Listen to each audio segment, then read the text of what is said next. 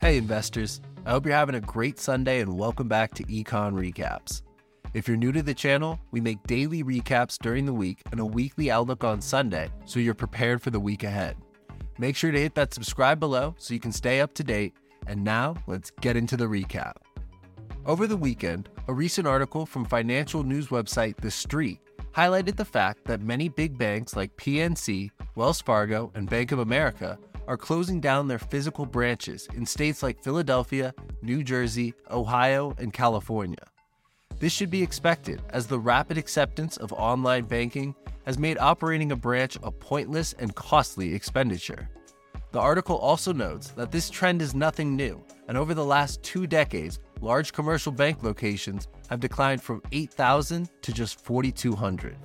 The White House says unemployment will jump to 5% and the market will drop 45% if the debt ceiling isn't raised before June 8th. While the S&P 500 is flirting with $4,200, it does not seem like the markets are worried about the debt ceiling and are instead expecting a resolution in the near future. While Senator McCarthy announced earlier this morning that a deal has not been reached, he says he is optimistic and it appears he and the President's counsel are close to an agreement. China announced that they have found severe cybersecurity issues with American computer memory manufacturer Micron during its annual cybersecurity review. The Chinese government has demanded that all key infrastructure operators and tech manufacturers stop buying Micron products. In 2022, China made up over 11% of Micron sales, and it will be interesting to see how the market handles this new development. For next week, we will kick off earnings hearing from Israeli shipping company Zim, Ryanair, PetMeds, and Zoom Communications. On Tuesday, we will hear from Lowe's, Dick's Sporting Goods, AutoZone, Toll Brothers, and BJ's Wholesalers.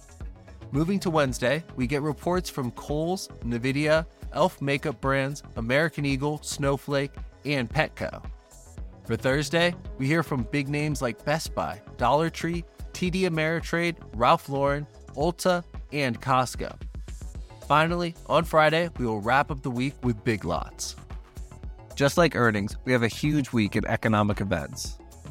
We will start off hearing from Federal Reserve Presidents Jim Bullard, Raphael Bostic, and Tom Barkin. Then, on Tuesday, we will get the final building permits numbers and new home sales growth numbers for April. We will also get the S&P Global's PMI data for service companies and manufacturers. Looking to Wednesday, we will get the heavily anticipated FOMC minutes from the last meeting. And following that, on Thursday, we will see the second estimate for Q1 GDP growth. Lastly, we have a big day on Friday with core and headline PCE data coming out for April, as well as durable goods orders and the final Michigan Consumer Sentiment Report for the month of May. Thank you for listening to Econ Recaps, and we hope to see you tomorrow. Cheers.